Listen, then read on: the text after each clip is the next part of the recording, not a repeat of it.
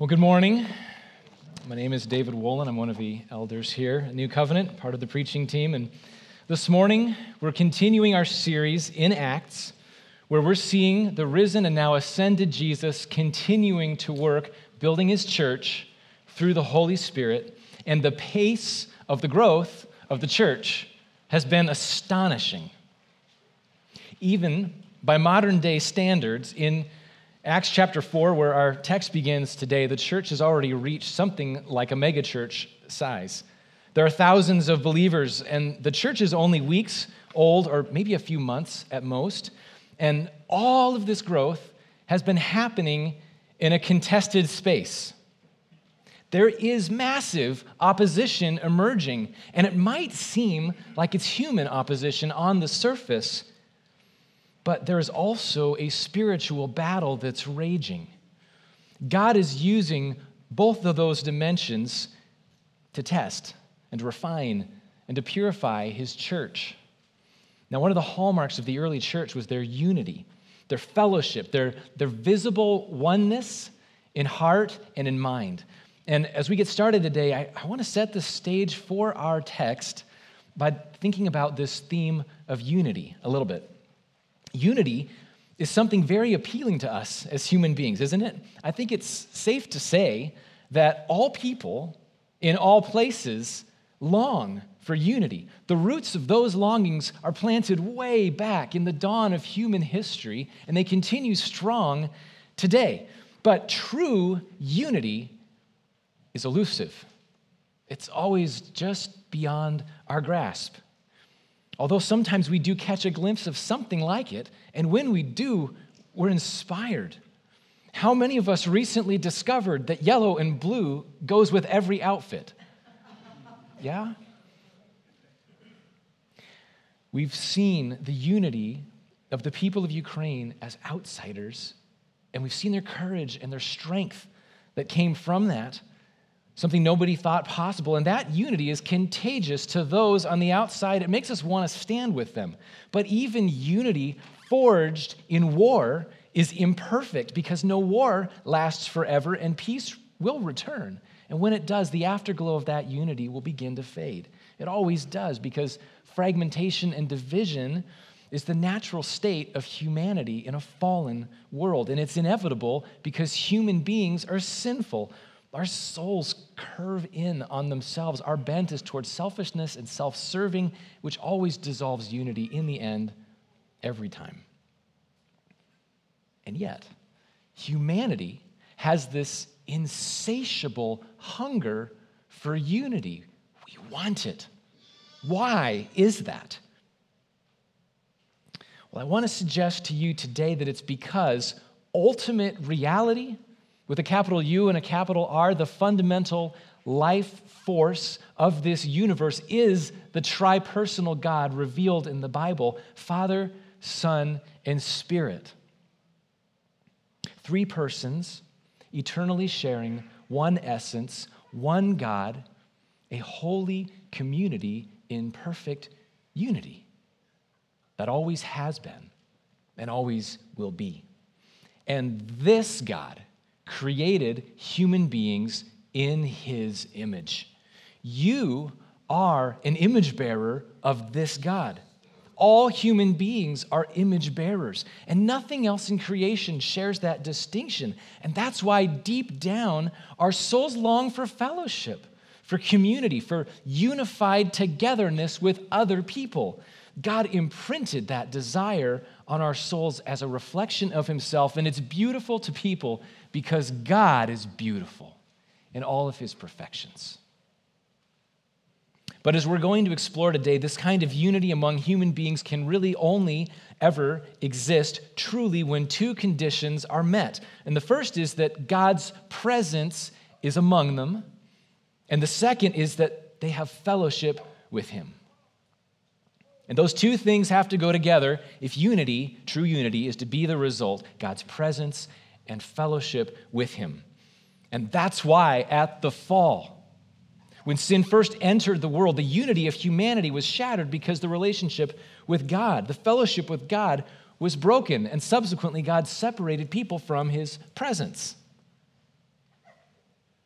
And since then, every type of unity the world has ever aspired to on its own, from Babel onward, is merely an imitation of the original, but it's not the real thing. That is not until the presence of God descended again. This happened in the Old Testament. God gathered a people around himself, and his presence was in their midst. A pillar of cloud by day and a flame by night, then the Ark of the Covenant, the tabernacle, the temple in Jerusalem, God's holy presence throughout their history in their midst. But all of this was just a foreshadowing of what was still yet to come. And throughout their history, the unity of Israel was constantly breaking apart and fragmenting. Even the nation itself split. It was a downward cycle of rebellion and sin, followed by repentance and renewal, but then more rebellion and sin.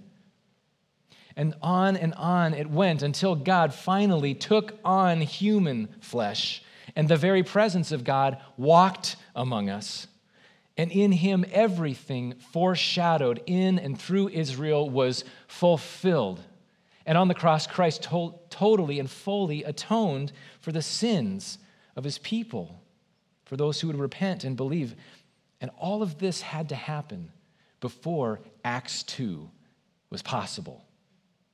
That moment could not have come unless Christ had done what he had done to make his people holy. Only then could God's presence come again, not just to be among his people, but to fill them. And the people of God became the new temple, God's dwelling place. And that's why in Acts chapter 4, the world was seeing a kind of unity and fellowship that resonated so deeply. They were made for this. And it was being lived out in front of them in real life. What was happening was holy. And nothing like it had been seen since Genesis 3. And I think unless we have this in our minds, the link between fellowship and unity and the presence, the holy presence of God among his people, what we're about to read is likely either to confuse us or we're likely to misinterpret what we're going to read. So please open your Bibles now to Acts chapter 4. We'll be starting in verse 32. Now, if you were here last week, you might remember that Pastor Dan preached about the threats to the early church which were coming from the outside in those early days. It was primarily targeted on the two leaders that had emerged, Peter and John. And the threat was the threats of the Jewish leaders, intimidation, imprisonment, to stop preaching in the name of Jesus, but it didn't work. And so when the Jewish authorities released them, they returned to the church, and the church all together, all the believers, prayed, and they asked God, this is verse 29, to grant them boldness to speak his word. And verse 31, which is where we ended last week, tells us that when they had prayed, the place where they were assembled was shaken, and they were all filled with the Holy Spirit, and they began to speak the word of God boldly. So God immediately had answered their prayer. So what was the result of that? Let's pick it up in verse 32. Now the entire group of those who believed were of one heart and mind, and no one claimed that any of his possessions was his own, but instead they held everything in common. With great power, the apostles were giving testimony to the resurrection of the Lord Jesus, and great grace was on all of them. For there was not a needy person among them. Because all those who owned lands or houses sold them, brought the proceeds of what was sold and laid them at the apostles' feet. This was then distributed to each person as any had need. Joseph, a Levite from Cyprus by birth, the one the apostles called Barnabas, which is translated son of encouragement, sold a field he owned, brought the money, and laid it at the apostles' feet. So the visible unity of the early church was undeniably real. As the saying goes, put your money where your mouth is, right? Well, the early church did that. And their extraordinary generosity wasn't forced or coerced. It was voluntary and sacrificial and joyful and prompted by a radical shift in minds and hearts on an individual basis, and all brought about by the work of the Holy Spirit, who is bringing them into this kind of fellowship. But here's something I think really interesting. The Greek word for fellowship, you might have heard this before, is koinonia. Koinonia. And the root of that word is koine, which means common. So in this passage, the essence of their koinonia is that they were holding all things in koine, right? They were holding all things in common. So Christian fellowship and generosity is intrinsically linked. Do you see that? It didn't mean that everybody had literally given up all the ownership of all their possessions as though they had entered some sort of a commune. No, every person still possessed their possessions, but instead they had a mindset of such joyful generosity that they didn't regard the things that they owned as being their own. They recognized that what they had really belonged to God. And when you realize that, the only question you can ask then is, God, what do you want me to do with what you've entrusted to me? So Christian fellowship and generosity are linked, and they were fused together into the very foundation of the early church, and it was beautiful, and it was compelling. And those on the outside were looking in and going, wow, that's awesome. I want to live like that. That's beautiful. I want in. But here's the thing. There's only one way into God's beautiful covenant community, and that is through the cross of Christ, through faith and repentance in him, and consequently the filling of the Holy Spirit, and anything less than that would be a forgery of fellowship. And as we're about to see, it would be a threat to the fellowship of the whole body and of the work that God was doing among them all, a poisoning of the well, so to speak. So let's continue and pick up chapter 5 with the story of Ananias and Sapphira, starting in verse 1. But a man named Ananias, with his wife Sapphira, sold a piece of property. However, he kept back part of the proceeds with his wife's knowledge and brought a portion of it and laid it at the apostles' feet. Ananias, Peter asked, why has Satan filled your heart to lie to the Holy Spirit and keep back part of the proceeds of the land? Wasn't it yours while you possessed it? And after it was sold, wasn't it at your disposal? Why is it that you planned this thing in your heart? You have not lied to people, but to God.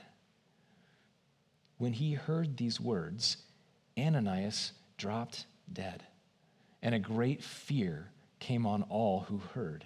The young men got up, wrapped his body, carried him out, and buried him. About 3 hours later, his wife came in, not knowing what had happened. Tell me, Peter asked her, did you sell the land for this price? Yes, she said, for that price. Then Peter said to her, why did you agree to test the Spirit of the Lord?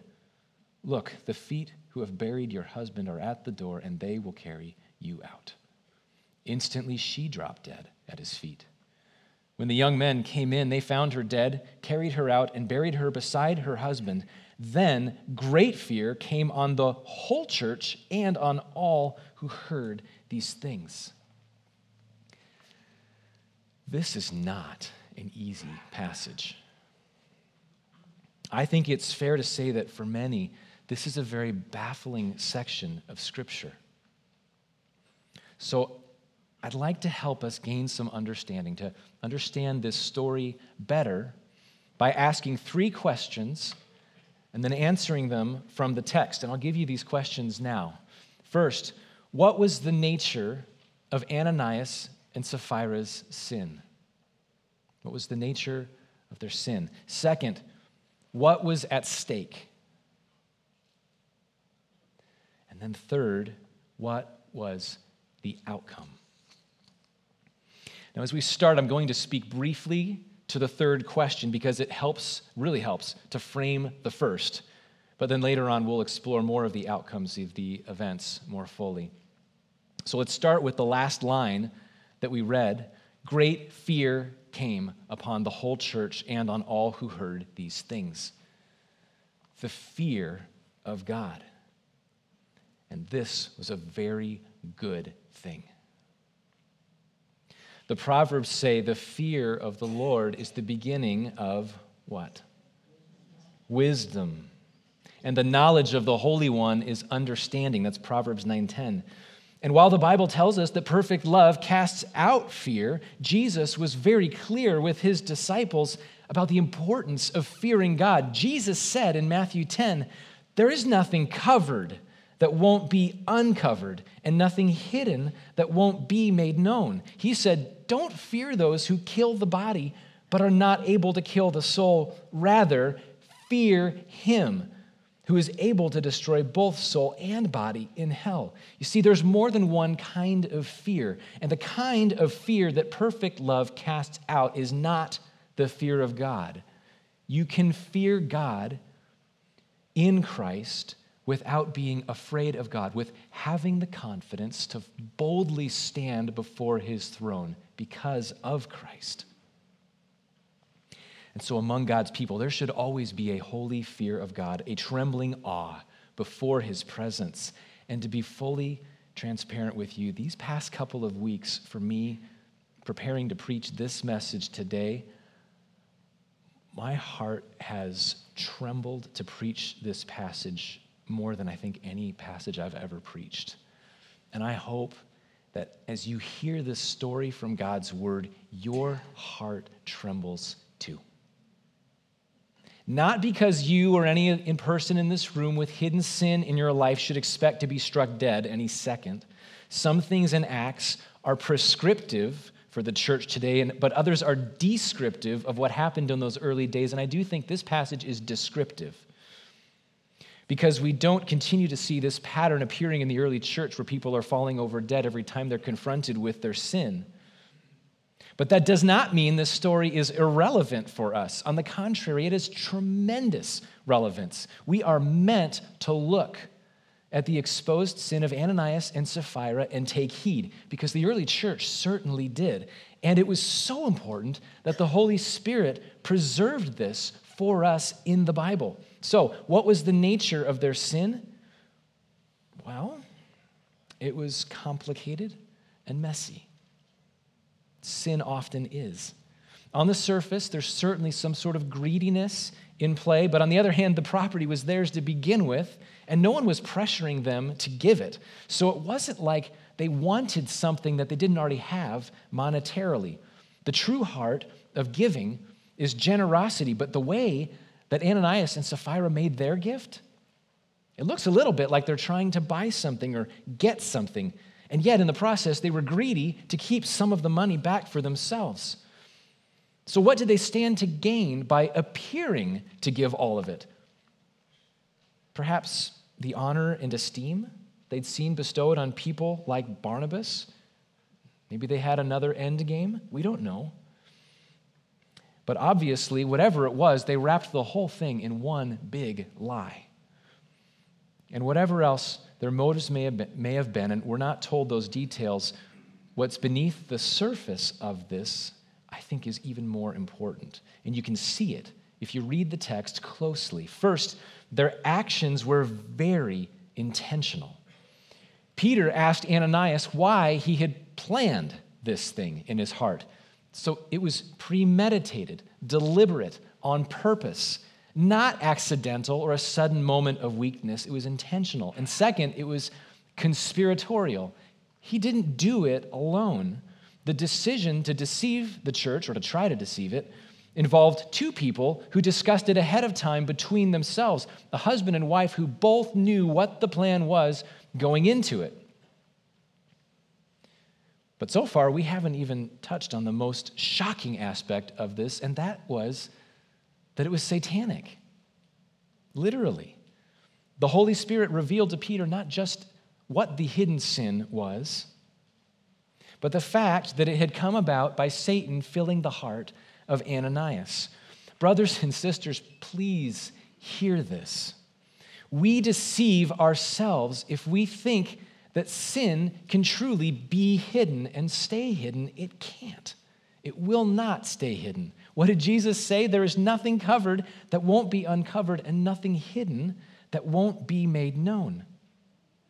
God knows, and so do the spiritual forces described in Ephesians 6. We preached through that book last year. And it was there that we learned about the spiritual armor, like the belt of truth and the breastplate of righteousness. And without all of these things in place, we're vulnerable to the devil's attacks. And whether sin is hidden in the sense that it's sin unconfessed, maybe because of shame, or whether it's hidden sin in the sense that it's the unrepentance of a cold heart who just wants to keep doing whatever it is. In any case, hidden sin makes you vulnerable to spiritual darkness and attack. And the text doesn't tell us whether Ananias and Sapphira were truly believers, but we do know that they were vulnerable and that Satan filled the heart of Ananias to do this. And this is worthy of note. The last time that Satan showed up, made an appearance in the Bible, wasn't that long before. It was when Judas betrayed Christ. John 13 tells us that Satan entered into Judas at the Last Supper, and then he immediately stood up and left to go betray the Lord. There is a spiritual battle then and now that we can't see. It is real. Satan entered Judas to kill the Messiah, but that was part of God's sovereign plan. Satan filled the heart of Ananias in an attempt to wound or kill the early church, but that was not part of God's sovereign plan, and God stopped the devil right in his tracks. So this was satanic. And lastly, the root of the sin itself was that Ananias and Sapphira were lying, as Peter said, not to people, but to the Holy Spirit. The Holy Spirit. And this, I think, is the key to our understanding and applying the story of Ananias and Sapphira. It's the holiness of God. And there's so much wrapped up in that. We could do a whole topical series on the holiness of God and barely scratch the surface. But for today, holiness, holy, means to be set apart. When God makes his people holy, he sets them apart from the world to reflect him. But God, in the essence of his being, is holy in that he is set apart and unique from everything else. God, in his being, is the reference point that defines everything else. So goodness, beauty, righteousness, justice, truth, as well as all the things that deviate from the standard of who he is, that's what makes sin, sin, and evil, evil, all that stands in opposition to who he is. And so God's holiness has the same relationship with sin that light does with darkness. One annihilates the other. Light invades darkness. God's wrath and his judgment are contingent attributes that become visible in the presence of evil and sin.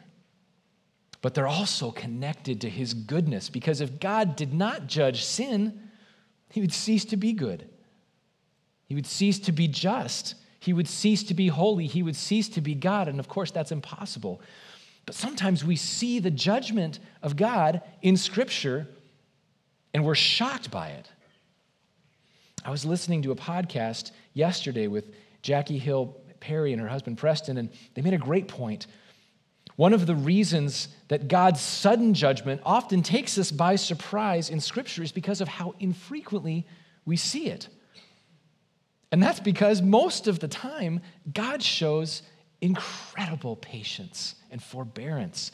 He withholds the just judgment sin deserves most of the time. Why? Why does God do that? It's because God is giving time for repentance. It's the kindness of God that leads us to repentance.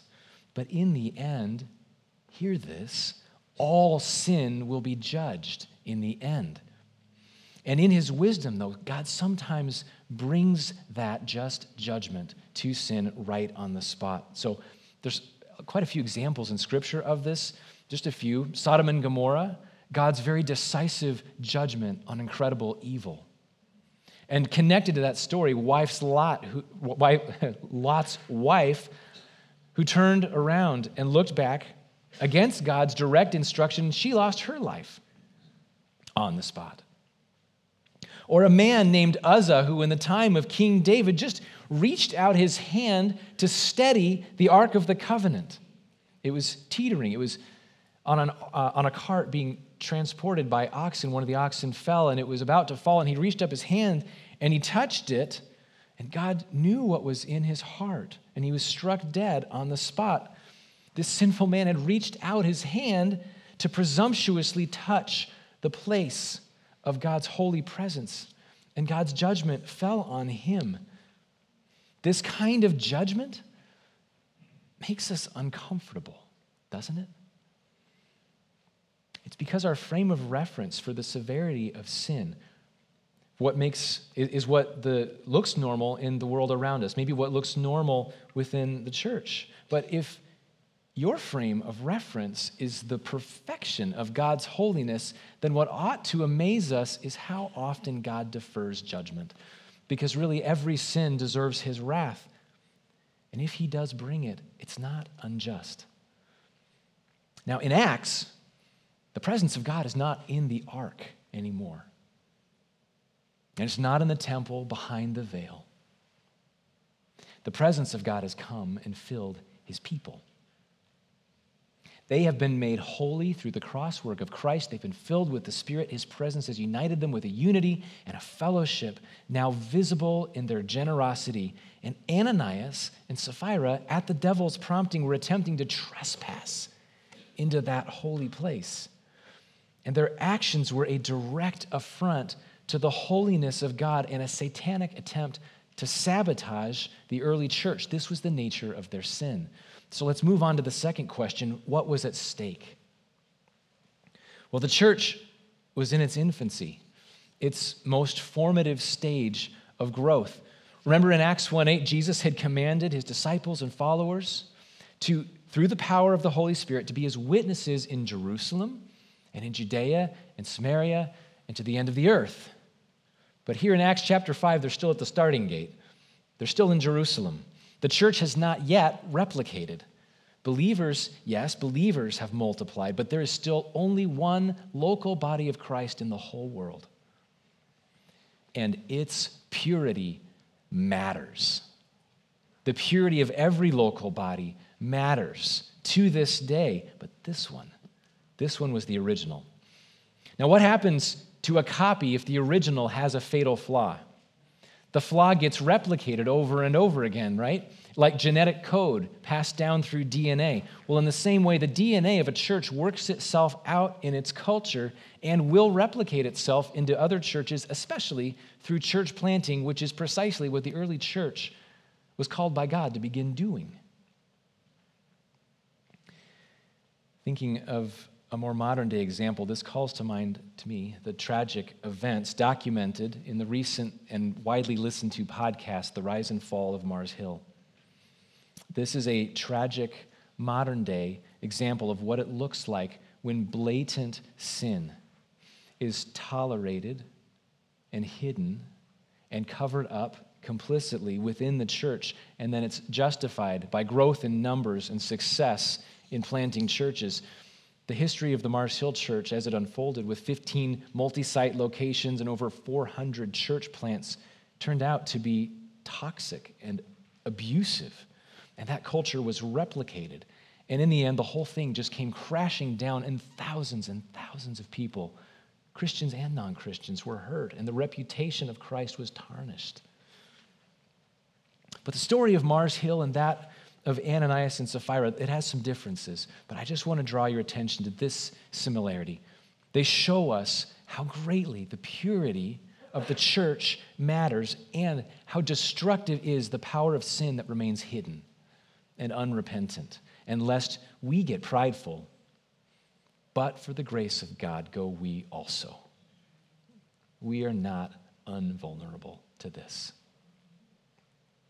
The church is a living testimony to the character of a holy God.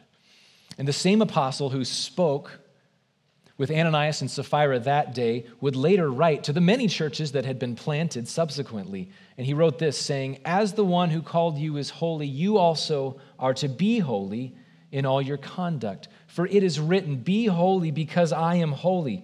If you appeal to the Father who judges impartially according to each one's work, you are to conduct yourselves in reverence. In reverence. Church, anytime that we treat God or speak of God in a way that's flippant or irreverent or without the respect and honor due his name, we're in error. But God shows us so much patience in this because at some level, I think we're all guilty of this with far greater frequency than we realize. But God is so gracious to remind us in stories like this of his holiness that put the fear of God back into our hearts, and with it a desire to show him the respect and the awe-filled worship he deserves. And so what was the outcome?